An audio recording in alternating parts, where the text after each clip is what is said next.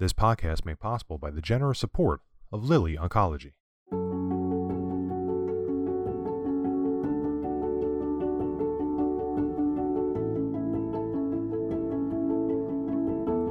Welcome to the BreastCancer.org podcast, the award-winning podcast that brings you the latest information on breast cancer research, treatments, side effects, and survivorship issues through expert interviews, as well as personal stories from people affected by breast cancer. Here's your host, BreastCancer.org Senior Editor, Jamie DiPolo. Hello, thanks for listening. I'm very excited to tell you that we have two guests on the podcast today. Dr. Jeremy Braybrook is a consultant medical oncologist and clinical lead for oncology at University Hospitals Bristol, as well as a senior clinical research fellow at the University of Oxford. Rosie Bradley is a medical statistician in the Clinical Trial Service Unit at the University of Oxford. At the 2021 San Antonio Breast Cancer Symposium, the results of their study on the effectiveness of aromatase inhibitors compared to tamoxifen in premenopausal women diagnosed with early-stage hormone receptor-positive disease were presented. They join us to talk about the results and what they mean for premenopausal women diagnosed with this type of breast cancer. Dr. Braybrook and Ms. Bradley, welcome to the podcast. Thank you. Thank you. To start, just in case anyone isn't aware, can you explain why tamoxifen is mainly used in premenopausal women and why researchers want to see if aromatase inhibitors can work in women who haven't gone through menopause yet? Of course, tamoxifen and aromatase inhibitors are both considered very effective treatments for hormone receptor positive breast cancer. Tamoxifen works well for both pre and postmenopausal women and is what we call a selective estrogen receptor modulator. In postmenopausal women, the ovaries stop producing estrogen, and there's a separate pathway called the aromatase pathway that converts other hormones into estrogen. And that's the pathway that aromatase inhibitors target and effectively switch off. The reason aromatase inhibitors on their own therefore don't work in premenopausal women is that most of their estrogen is being produced by the ovaries, and the aromatase inhibitors have no effect on the ovaries if they're still functioning. Thank you. Thank you. Rosie, could you please summarize the study and the results for us? Of course. So just leading on from what Jeremy said, so on behalf of the Early Breast Cancer Trialist Collaborative Group, we undertook an individual patient level meta-analysis of 4 trials, which randomized premenopausal women who have ER positive early stage breast cancer and were treated with ovarian suppression, randomized to either AI or tamoxifen. Our aim was to investigate whether these premenopausal women treated with ovarian suppression could benefit from aromatase inhibitors. So from these 4 trials, there were just over 7,000 women. The 4 trials were ABCSG12, TexSoft, and an Italian trial called HOBO. ABCSG12 randomized to 3 years of treatment, where the other trials randomized to 5 years of treatment. We collected data on baseline characteristics, so tumor characteristics and patient characteristics, date, site of any recurrence and second primary cancers, and date and causes of death. Primary outcomes were time to breast cancer recurrence and all-cause mortality. So from those 4 trials that we pulled together for our meta-analysis, we had a median follow-up of around 8 years. The proportional rate of recurrence averaged 20% lower for women allocated to AI compared to tamoxifen. And the main benefit from AI was seen in those first few years, so years 0 to 4, where the treatments differed. And then there was no further loss of benefit or no further benefit seen in years 5 to 9, and then very little follow-up beyond year 10. We did see a reduction in distant recurrence during the time period, but there was no difference in breast cancer mortality or overall survival so far. Thank you. So I kind of want to pick up on that last point. So we have, you said, about a 20% lower risk of recurrence in women who were treated with an aromatase inhibitor and ovarian suppression compared to women treated with tamoxifen.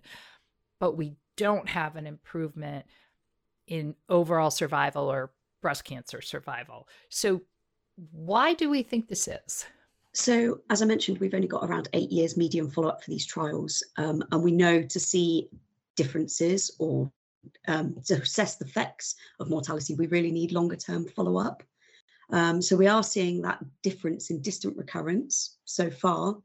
So we would expect that to translate into effect on breast cancer mortality. But as I stressed, that we really need that longer-term follow-up to fully assess the effects. Okay, thank you. Now, there was a study that was published by the Journal of the National Cancer Institute just last month in November, and it showed that early stage hormone receptor positive disease could indeed come back 10 to 30, and I think even longer than 30 years. I think there was one 32-year recurrence after diagnosis. So, Dr. Braybrook, would you mind putting your study sort of in the context of that study? What does that mean? Yes, absolutely. I mean, the study you refer to was a large Danish registry study. And I think it's been known for some time that there is a long-term risk of late recurrences for people with hormone receptor positive breast cancer, including some work that our group published in the New England Journal of Medicine in 2017. One of my colleagues, Hong Chao Pan, did a very large analysis showing that after 5 years of endocrine treatment, there was a steady and continued risk of breast cancer recurrence even out to 20 years.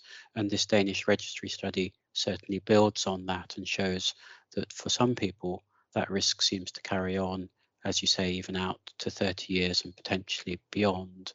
And it's one of the puzzles with hormone receptor positive breast cancers, what's happening during that very extended period of time, and why do cells suddenly reactivate? And the presumption is that it is a reactivation of dormant cells.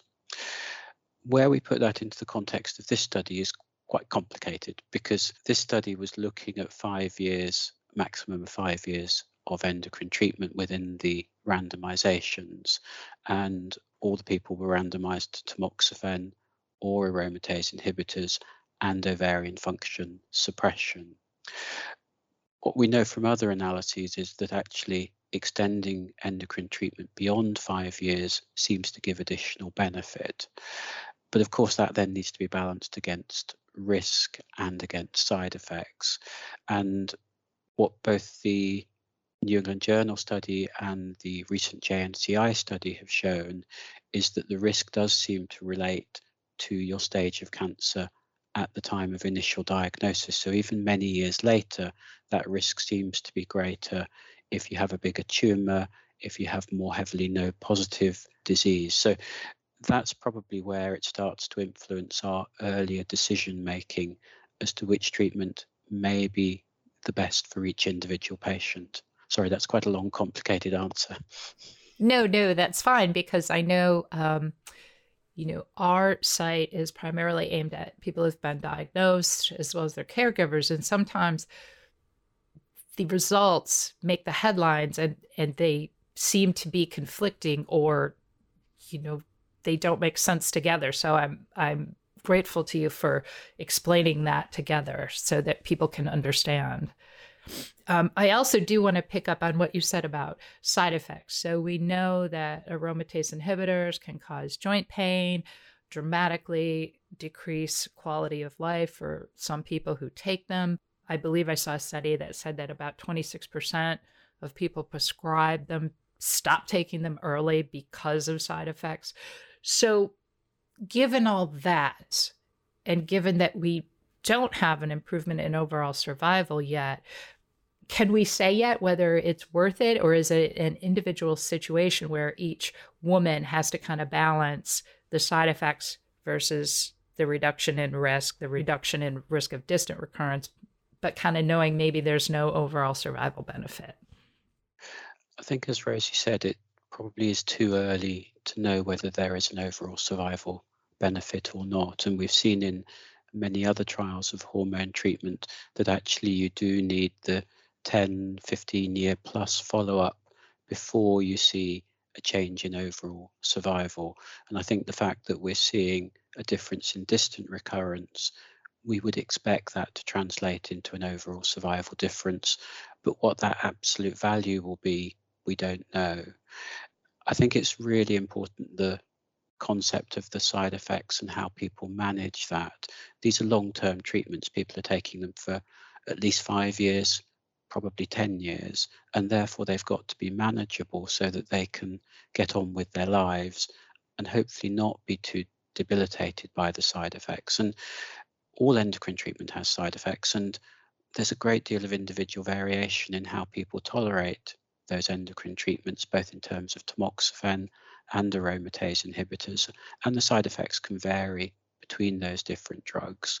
And it's the balance of those day-to-day side effects, but also perhaps some of the difference in longer-term risk. So we know that, for example, aromatase inhibitors are more associated with osteoporosis and an increased risk of bone fractures, whereas long-term use of tamoxifen can be more associated with risk of uterine cancers. So we have to balance those up, and it does become very much an individual discussion between the physicians and the patients.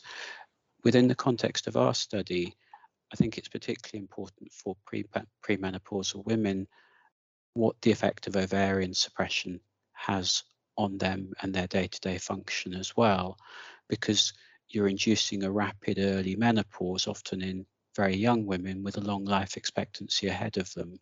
And certainly as a clinician, I spend a lot of my time having those conversations and those discussions, trying to balance up potentially the most effective treatment, but also with something that's manageable. And different women will have different perceptions of what's most important to them. And absolutely, we have to consider that as well in those discussions. Okay, thank you. Now, have the results of this study, of your study, have they changed at all how you talk to your patients about this? Has it given you any new insights or any new sort of options? I think what our study has done is built on the evidence that was already there. So the 4 trials that we've pooled in this meta-analysis have all previously been published, and we have results from those. But sometimes with individual trials, it can be quite confusing to be what the clear message is. And sometimes those individual trials will show conflicting results. So I think for me, this analysis helps me with those conversations with my premenopausal patients. So those who we think are at high enough a risk to consider ovarian function suppression in place of something such as just tamoxifen on its own, then having the conversation, well, if we're going to do ovarian function suppression, is that better combined with an aromatase inhibitor rather than tamoxifen? And I think this study shows that, yes, that probably is true, but also not to underplay the fact that people will get significant benefit if they had ovarian suppression with tamoxifen, and many people will get very good benefit from tamoxifen on its own. So you sometimes have to sort of think carefully and try the different treatments and see what impact that has on each individual woman, and look at what ways you can try and offset some of the side effects and how to make it manageable. Dr. Braybrook, Rosie, thank you both so much for joining us today and explaining this study. It's been very helpful. Thank you. Thank you. Thank you for listening to the breastcancer.org podcast. Please subscribe on iTunes or wherever you listen to podcasts. To share your thoughts about this or any episode, email us at podcast@breastcancer.org or leave feedback on the podcast episode landing page on our website. And remember, you can find a lot more information about breast cancer at breastcancer.org. And you can connect with thousands of people affected by breast cancer by joining our online community.